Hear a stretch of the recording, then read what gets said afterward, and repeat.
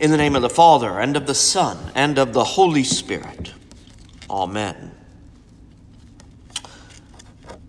When I was growing up in the Southern Baptist Church, there was a gospel song that we sang from time to time, which left an impression on me. The first stanza said this: King of my life, I crown thee now. Thine shall the glory be. Lest I forget thy thorn-crowned brow, lead me to Calvary.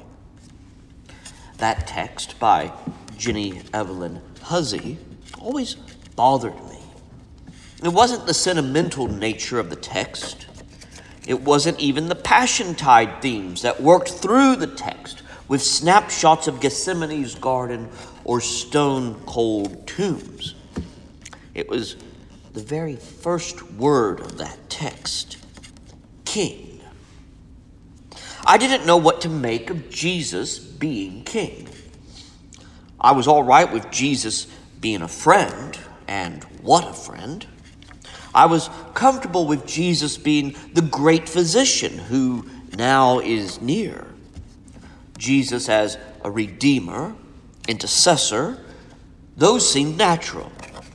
I could easily say that Jesus is Lord, but I couldn't really identify with Jesus as King.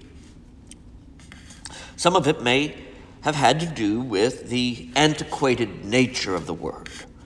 It may be that I had images of Jesus dressed like one of the notable kings of England or as an Arthurian character. And king meant something, even at a young age, that disturbed me. Jesus being king of my life meant that Jesus ruled my life.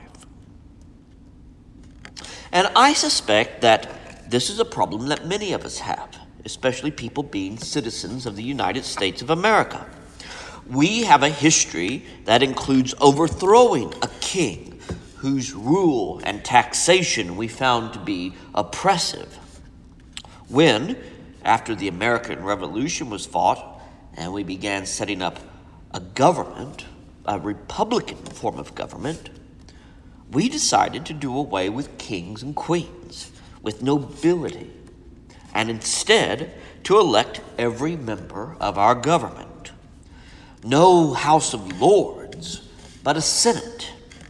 No monarch, but a president. We have a choice as a nation in who governs us, who holds office, and to a certain extent, who are our judges. Today we celebrate the feast of Christ the King.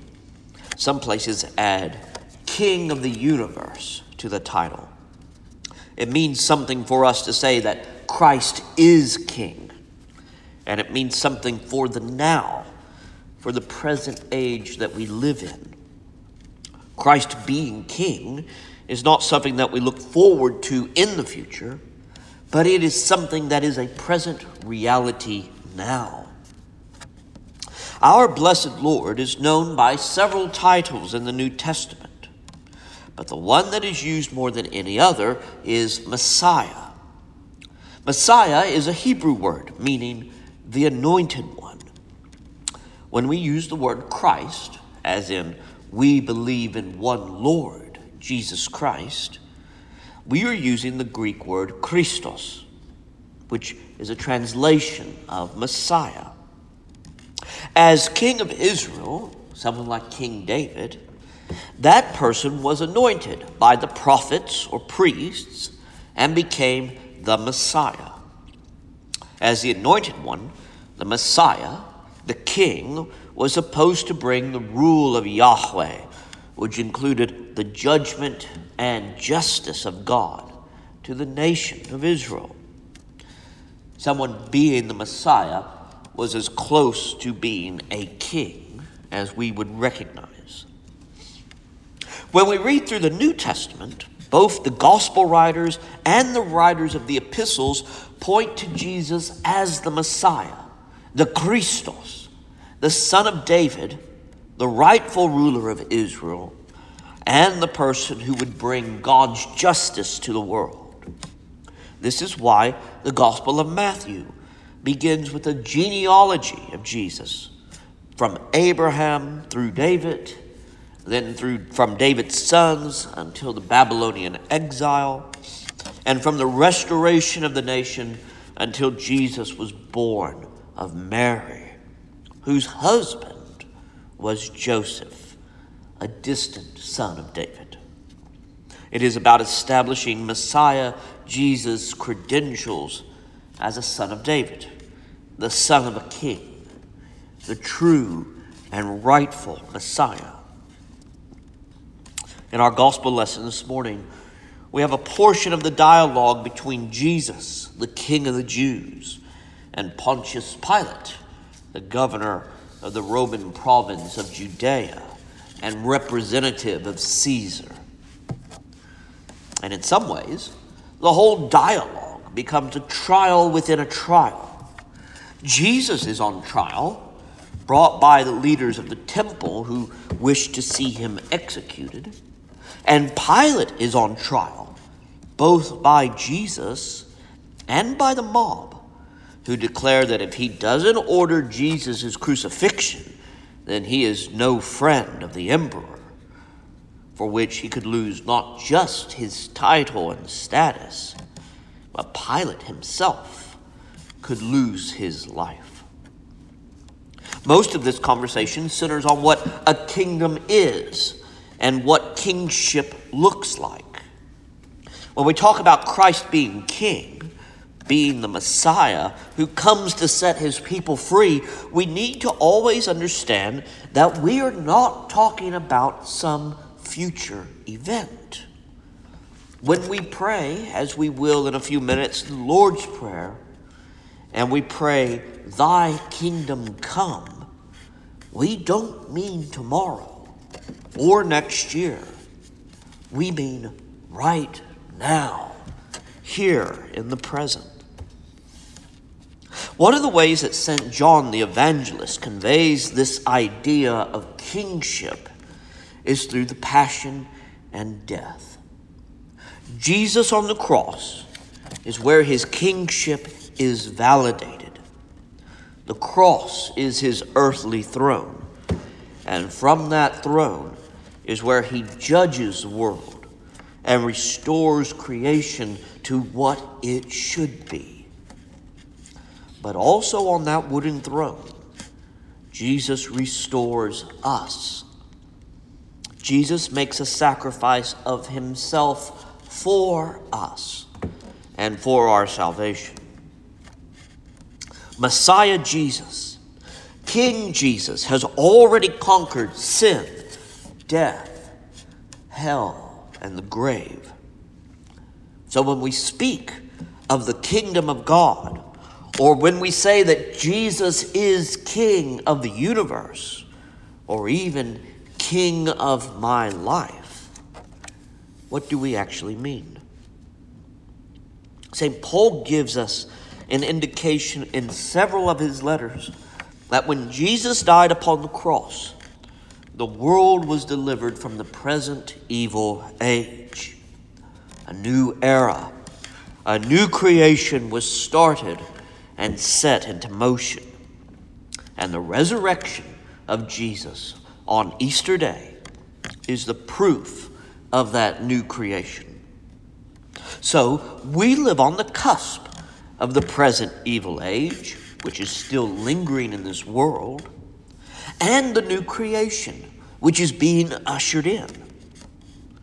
The battle is already won, and Jesus has indeed achieved his victory and taken his seat now on his heavenly throne, which is what we celebrate on Ascension Day. And from that throne, Jesus reigns over heaven and earth and the cosmos and the universe, over all space, time, and matter. It is the marvelous truth that Georg Friedrich Handel's chorus from the middle of Messiah, the famous Hallelujah, when the choir sings, "The kingdom of this world is become the kingdom of our Lord and of his Christ," taken straight from the book of Revelation. Anglicans, particularly the Church of England and Methodists around the world, used to celebrate a liturgical season called Kingdom Tide.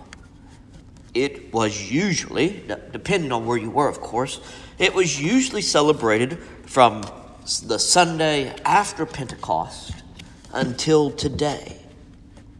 We now say that it is however many Sundays after Pentecost. Today would be 26th.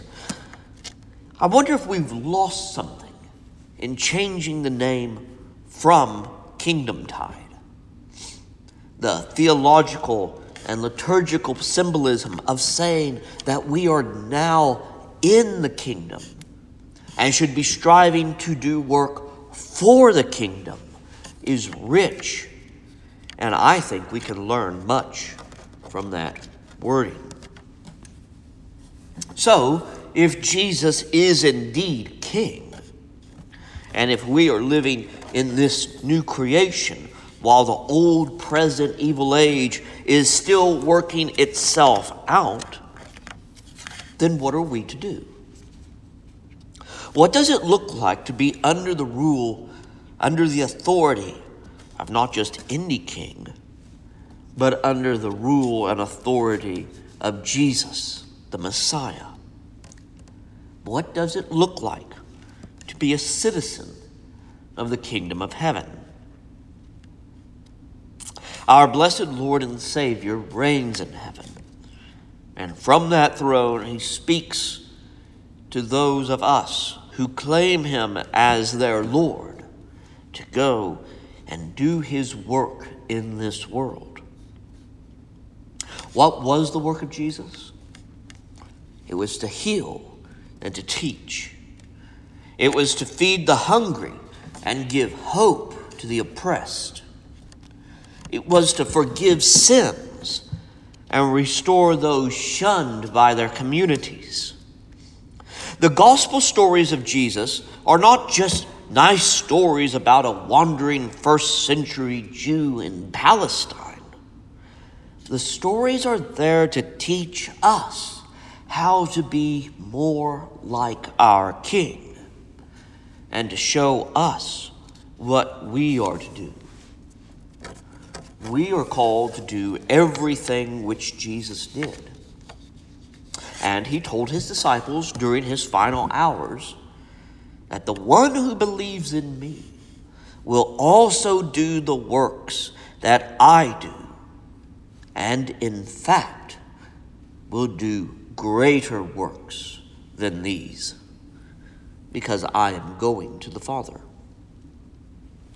We are to heal and teach. We are to feed the hungry and to give hope. We are to forgive each other's sins and restore people into community. Because we are subjects of the King of the cosmos, we are to do these things and to do yet greater things still. In a few minutes, we are going to invite you to come forward during the offertory and to bring your pledge cards. Yes, we must balance our books. And yes, we as the vestry and clergy must keep sound financial records. And yes, we must keep the lights on in here. But more importantly, we need to commit ourselves, all of us together, to being good citizens of the kingdom. Yes, money helps us achieve those goals that we want to accomplish in Jesus' name. But so does your service to Jesus, the Messiah, in small but powerful ways. If it would help you, I invite you to write on your pledge card how you feel called to also serve our Lord, either in this church or in the community. One final thought. As I matured as a Christian, my attitude about Jesus being king matured as well.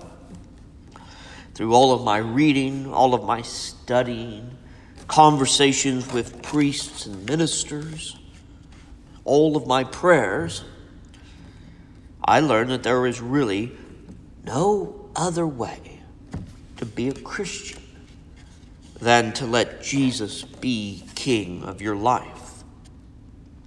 It isn't always easy. Jesus never promised that it would be.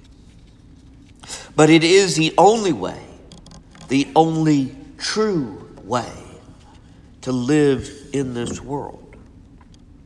So now, when I hear or think about that old gospel hymn, I can sing and say with conviction, King of my life, I crown thee now.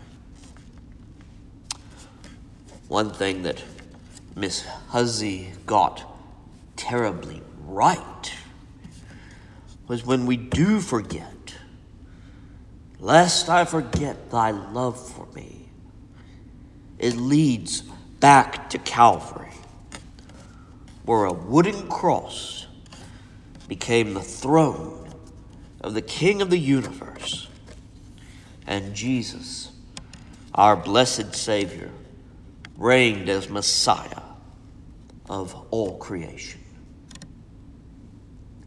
In the name of the Father, and of the Son, and of the Holy Spirit. Amen.